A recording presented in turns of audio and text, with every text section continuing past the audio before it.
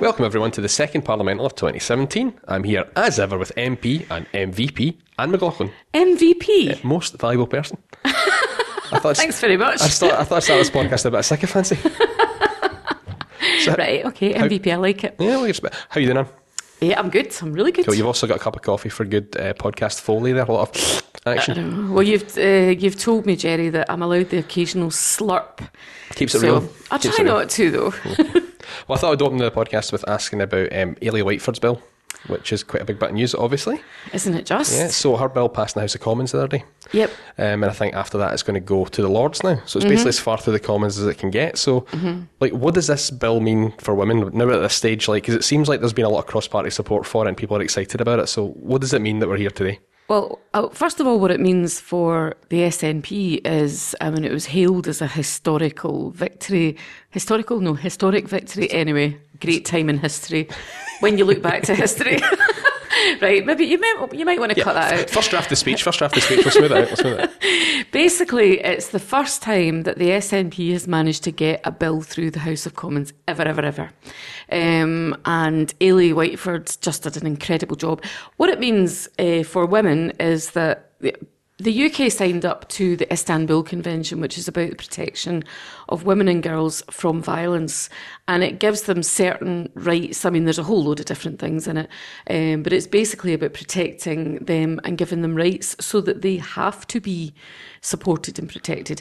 Now, we signed up to a couple of years ago. I say we, the UK government signed up to it a couple of years ago, but they had never ratified it. They kept saying they were going to ratify it. Both Ailey and my colleague and friend, Gavin Newlands, the MP for one of the Paisley seats, Paisley South, I think, had been pushing for this, and Ailey decided to put it forward as a private member's bill. And we got support on all sides, and we got enough people, usual filibustering from some of the Tory Egypt MPs, but they didn't win in the end. We did, so great news. But it's sad that it took like a thing as an obvious open goal as domestic, abuse and abuse of women to kind of unite the parties. Like you're saying, it's the first one we've had accepted. Yeah. So it's kind of sad in a way that this is the first one that was accepted. That was something had to be so universal. I mean, sometimes as well though, they don't want SNP ideas or legislation to get through simply because it's the SNP. So they could have stopped this, and I wouldn't have been surprised if they stopped this on those grounds. But thankfully, they didn't.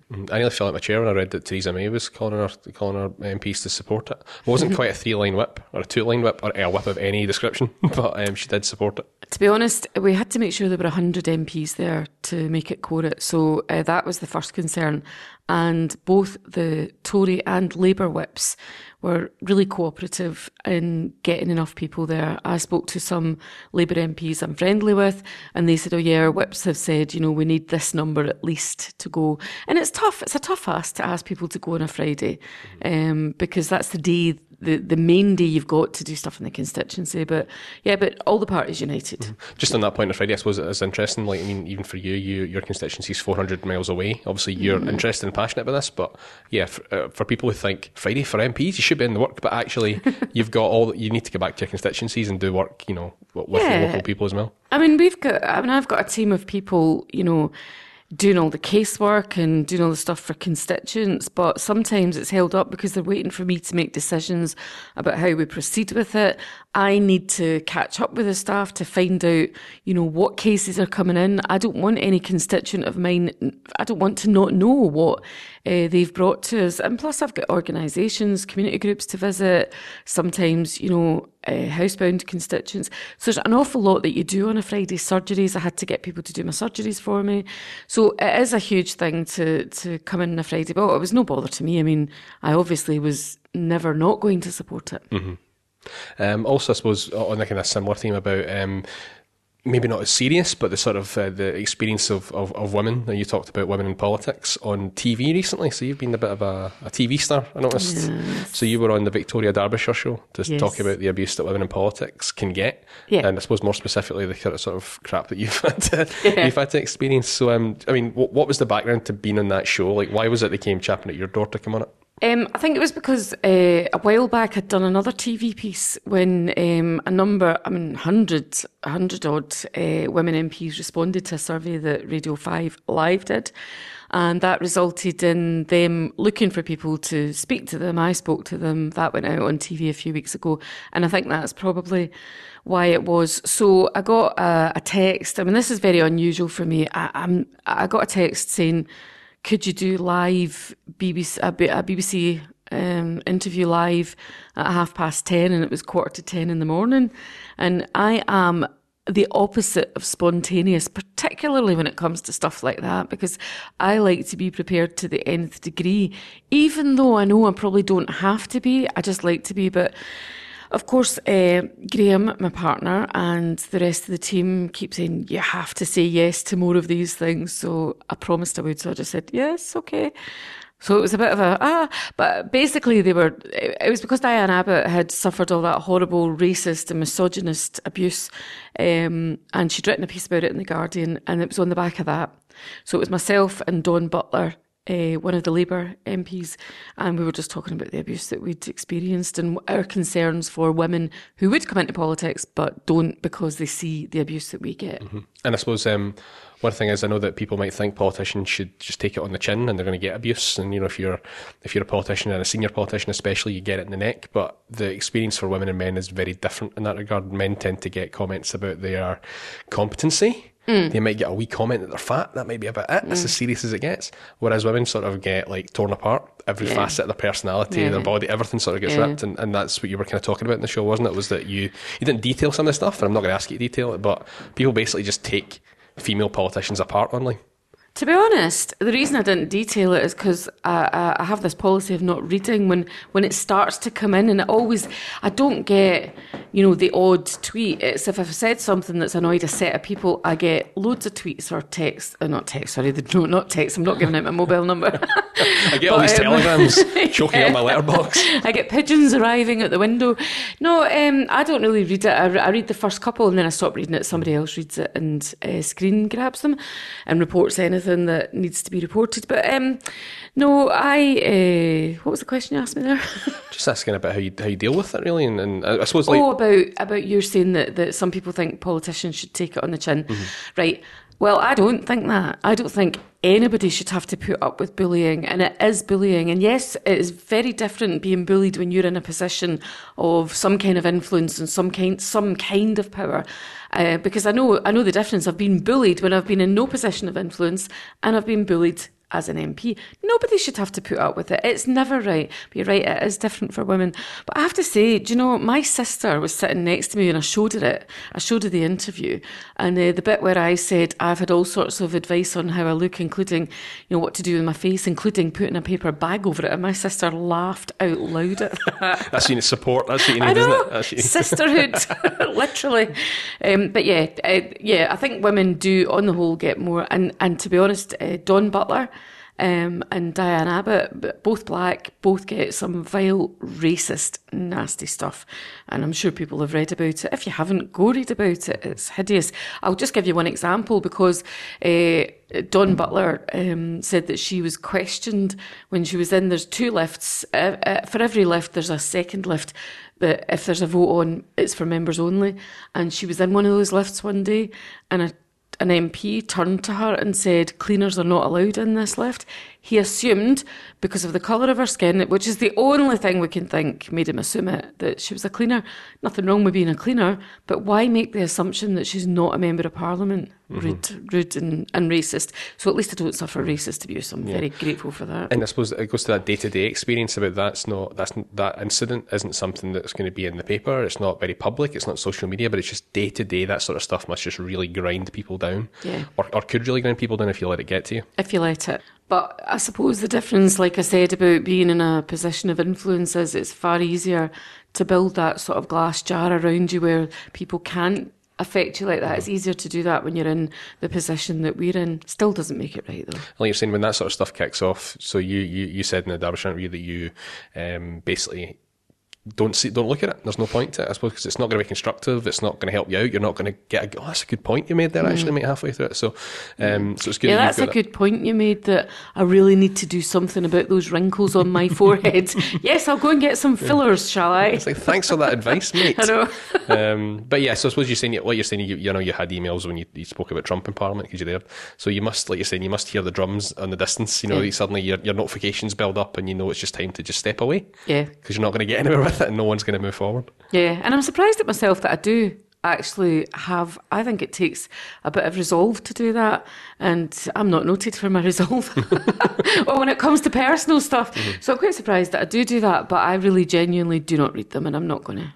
You asked the question on Montserrat. Now that's a place that I love to say, but I know nothing about it. So what is a Montserrat? What is a Montserrat? And what happened? A Montserrat is a Caribbean island, a British overseas territory, I say through gritted teeth. Montserrat was, the reason I did ask a question about it. So, right, I have a friend called Kenny, who is otherwise known as Bass Warrior. Any reggae fans out there will know Bass Warrior because he is the best reggae DJ in Scotland. He works at the dental clinic, or is it the eye clinic? Anyway, one of the clinics on Sauchiehall Street. But at night and at weekends, he is Bass Warrior. Anyway, he used to do some gigs for us when we ran the African Caribbean Centre. He's a good friend. He's from Montserrat. So when I got an invitation to have tea with the Premier of Montserrat in the House of Lords, I thought, I'll just pop along and say hello just to get a selfie and show it to Kenny.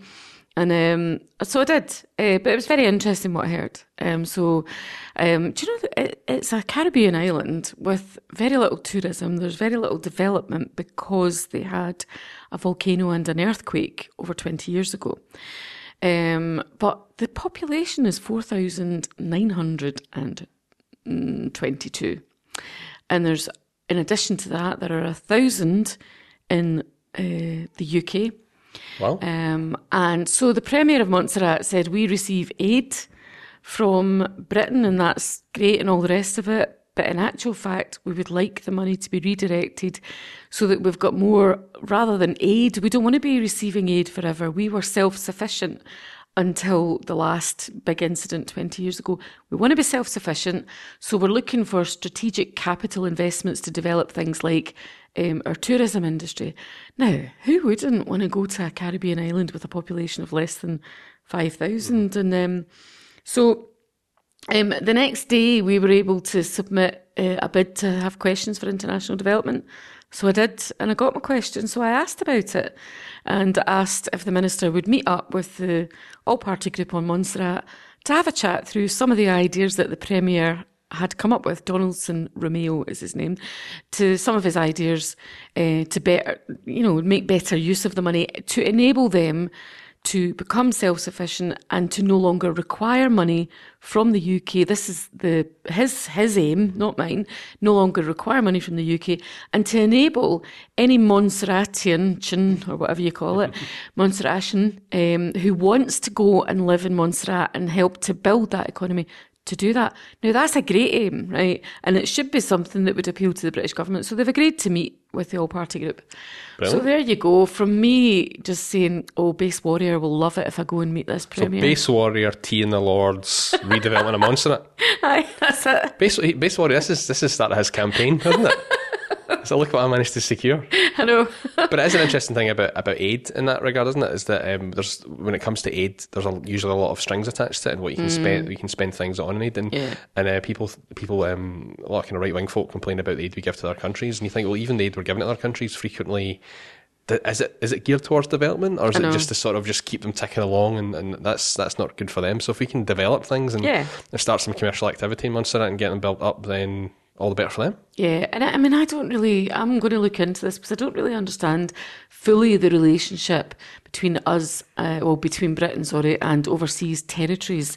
But we certainly have some kind of say in how they are run, and therefore we have a responsibility as well. But I find it intriguing because some of the conversations between the Premier and some of the people from the House of Lords, kind of indicated what the relationship was, just made me want to read a bit more about it. So that you get in that whole weird thing about where, like, all these islands that we've got a kind of say-in, a half-say-in, a third share-in. Yeah. We've got all these bits and bobs around the world. Like, people forget we don't have an empire anymore, but we've got a lot of things that are kind of half connected to us. And I'm not entirely sure what it all means, but and I don't want to say much about my observations of the conversations, just because I want to find out a bit more about it before I say any more. But I find it concerning, that relationship between overseas territories and Britain. Also, and you co-sponsored a debate on unaccompanied child refugees in Greece and Italy.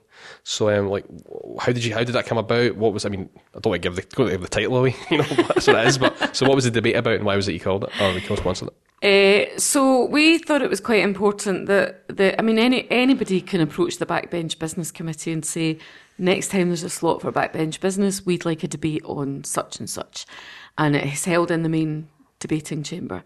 And so I was approached. I can't even remember who it was that approached me, but I was approached by one of the other MPs to see if I would be the SNP's co-sponsor for the debate. And of course, I said yes.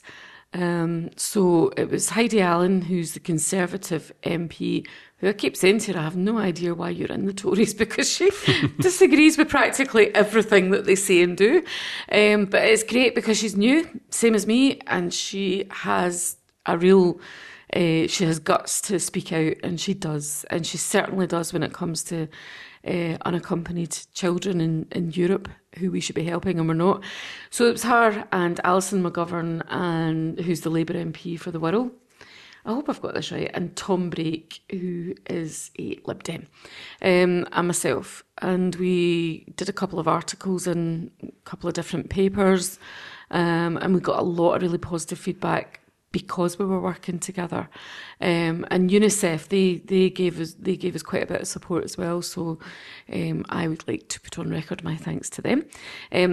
So the debate went ahead, and I think you had mentioned to me earlier about Hannah Bardell tweeting. Yeah, I saw that you were retweeting the Hannah Bardell comment, which again, I was filing it under just grim Tories again, But there's more to it than this, obviously. So, well, no, but I think what she said was that one of the Tory women had said we had to stop being so sentimental about these children. Yeah. Well, she was aghast, but having sat on the Immigration Bill Committee last year, I'm not aghast. Mm-hmm. I am not surprised. It is still sickening, however, that people can think like that. Well, I've had a couple of conversations on my Facebook page this week, where people have said, but we've got to look after our own children first, and we can't do that. And I've just had to say to them, yes, we can do that. We can do that. We have the money to do it. We're wasting money on all sorts of other things, tried in the House of Lords, wars, bombing people. We've got money, we just have to use it properly. And plus we've got a responsibility. And they're children, for goodness sake, they are children. Anyway, so I've been having this debate on my Facebook page with people, and some of them, to be fair, have been, listening to what I've said, and I find it such a shame when you see people, because I saw that, because I stalk you online, as you know.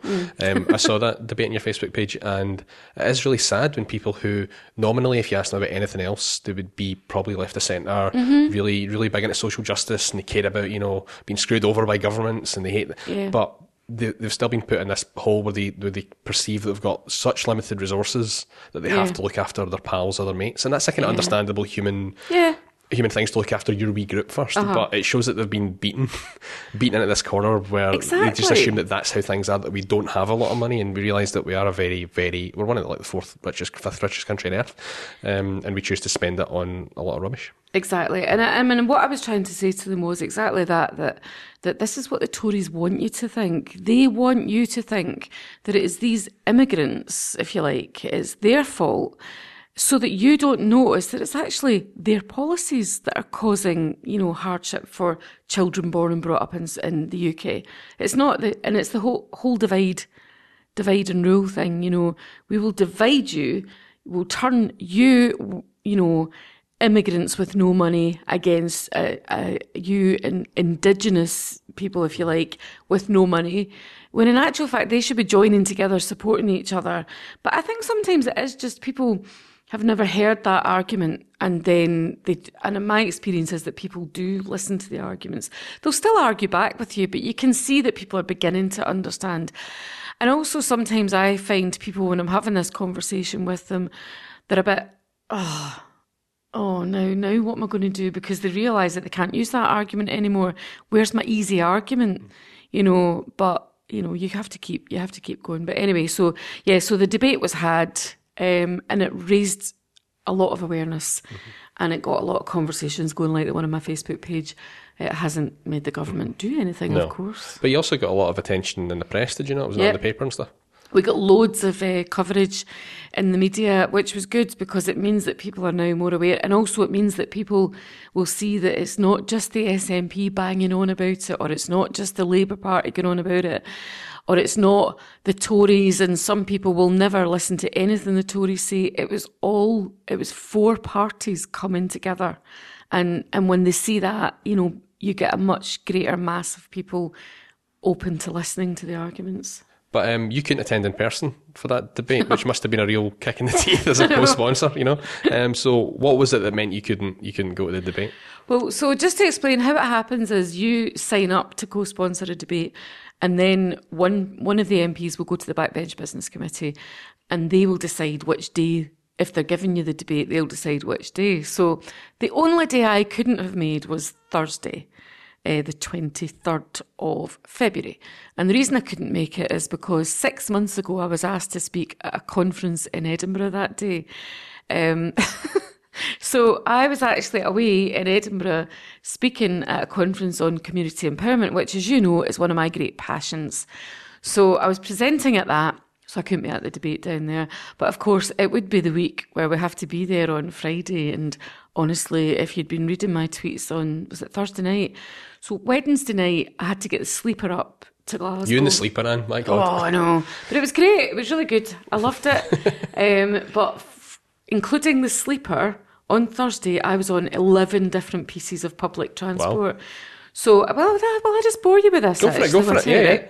So the sleeper, and then I got a taxi back to the house, because obviously if you're on the sleeper, you've not had a shower, and I wouldn't inflict myself on people on the 38 bus, so I got a taxi. So that was a taxi and a sleeper. Then later on, I got the bus into town to get a train to Edinburgh. Got off at Haymarket, went and did the thing which I'll talk to you about in a minute because it was really interesting. Then I got a tram to Edinburgh Airport. Got there nice and early, which was a huge mistake. I never get anywhere early, but it was a huge mistake because the flight was delayed by a couple of hours. Except they didn't tell us that. They told us in stages. It's delayed by 30 minutes. Yeah. Then another 30. And, you know how you've been sitting comfortably at gate 7? Well, now you have to go to gate 19, which is 3 miles away. Anyway, so I got a tram, which was fun, to the airport. Then I got a flight eventually to Gatwick. Then we had to get a bus from where the plane landed to the terminal. Then the shuttle from the terminal to the train station at Gatwick. Then the Gatwick Express to Victoria. Then an underground to Westminster, and then a bus to Elephant and Castle. So that was 11 modes of transport. And I moaned like anything, and somebody came on. I don't see you moaning about this. Yeah, you did. I can't imagine. You must have not been there on Thursday night. And somebody did the usual sort of, you're an MP, you've got nothing to moan about, stop moaning. And I just said, look, I'm enjoying it. It's getting me by. It's passing the time. Let me moan. So it was a bit fraught because I had to be back in order to vote on Ailey Whiteford's bill the next day on Friday, which is not normal. So it was a very unusual week.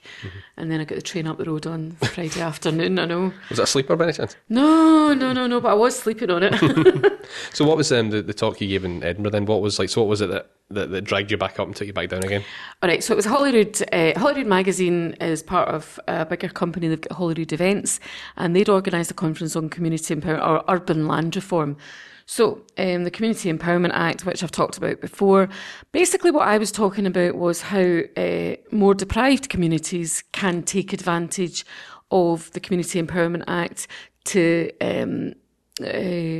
take control of assets or land or whatever, and the challenges that they face. Because when you think of community empowerment and you think of previous land reform, it tends to be rural communities. So the Scottish Government wanted to encourage urban communities, and they've done that. And I think I've said before, but I'll just say it again, that the first ever community project to get an urban community project to get money from the Scottish Land Fund was Barmulloch Community Development Company, which is in Glasgow North East. And I said I want us to lead the way because we really want to work as a team. My team want to work with people in the community so that they can take advantage of it. Because, as you'll see later this week, there's something coming out, which I won't go into at the moment, but some coming out where we've documented every derelict building, every piece of waste ground. Now, when I say we've done it in collaboration with Commonweal, and it was Vary Love who was the researcher who led on this. Pretty sure it's been published this week. Anyway, so we want to lead the way. So I was basically talking about, the challenges for more deprived communities, and yeah, it was great. It was great to listen to other speakers, and actually they all said, well, you were the only one that actually talked about, made us think about the different challenges that face communities that are not already running community facilities. They're not already, they don't have accountants and doctors and fundraisers and... Yeah, a place where there's no sort of maybe like community body there where there's not a history where it's been handed down or people can come in and join and then take over with start from scratch. Exactly. But what there is people with needs, people with ideas. There is the land, there are the buildings that's been held back from people, there are the skills. There's just maybe not the confidence and the community cohesion, and that's where we come in, but not just us.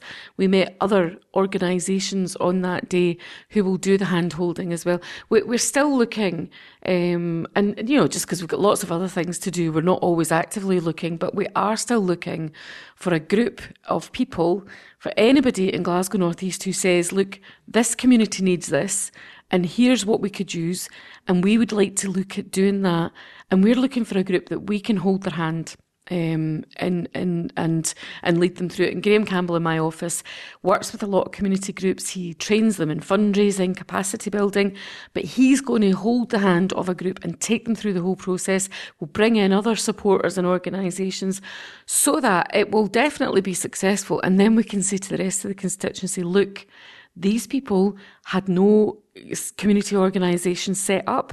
They thought they had the skills, but they didn't know it. They didn't have the confidence. They didn't have the knowledge. Now they've got everything. They've done it. And if they can do it, you can do it as well. So that's my idea. And it's a bit like an avalanche effect. Hopefully then as that group continues and grows, other groups will spin off from it. Other people come and learn, and you'll have facilitated that forevermore, basically. And those groups, that one group that we work with, my idea is that they will be, they're the sort of pioneers, if you like. Because, although Barmulloch Community Development Company were the first to access urban land reform, and I really, really would not want to take away from what they've done, but they were already set up, they were already running buildings and community centres.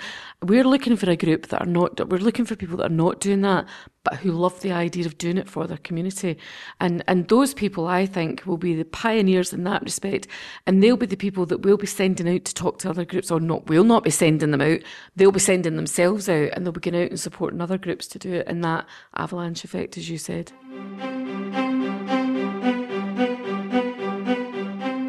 There was some really distressing, frustrating news that came out over the past couple of days, and that was Sadiq Khan, former pal of Scotland, who made some controversial comments. Do you want to kind of walk us through what he said and what you think about it?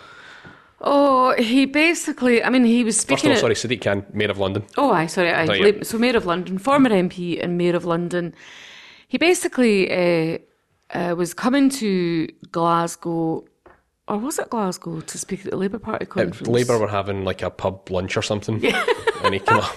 A half-empty hall somewhere, I don't actually know where it is. Had the PA system, but just didn't bother turning it on. That's fine, my voice can reach the back of the room. One of those trumpet loudspeaker things. Anyway, he was coming to speak to Scottish Labour's conference, and he gave a preview of his speech in which, I can't remember the words, but he basically compared Scottish nationalism to, in other words, wanting independence, to racism.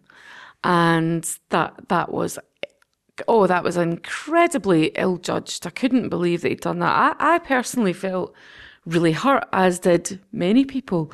I mean, he's since gone back on that and saying that's not what he meant, and he changed his speech, but he'd already tweeted it out. Yeah. I've heard all sorts of rumours, like Anas Sarwar had written it for him, which would not surprise me. But if he did, I don't think he'd be very pleased, because he's not had a good response to that. But my favourite response was from Graham, my partner. So Graham said something like, so sad Sadiq Khan is claiming Scottish nationalism's racist. Well, what was it he said? This London-born Jamaican Afro-Scot Ouija SNP-approved candidate begs to differ. And he got, well, so far he's had about 800 retweets and 1,000 likes. I've never had anything like that. He had about 100 followers. Now he's got 600 or something. But he was loving it, because he had people replying and saying, this is the epitome of cool. If an Afro-Scot Ouija Jamaican was standing in my ward, I would definitely be voting for him. And it was quite funny, somebody tweeted him and said, is it racist if I read that out in a West Indian accent? And Graham responded to him saying, no, that it wasn't, that was fine. But he did it in Jamaican patois, so I haven't a clue what he said, because... Yeah, no, I don't know. I'm lost already. So it's quite funny. So it set off quite a bit of banter, but I think it actually said it all. It said it all, that, why would somebody, so Graham's got an English accent, he is Jamaican, he is black, he is a Rastafarian, he is also considers himself Scottish, and he's definitely a Ouija. He's lived here 15 years, and the SNP have approved him as a candidate, and hopefully he'll be selected, but we'll just need to wait until the 7th of March to see if that will happen. And this is my podcast, so I can plug him. Plug. That's it, plugged away. And as I'm sitting here, an SNP umbrella has just gone past the window.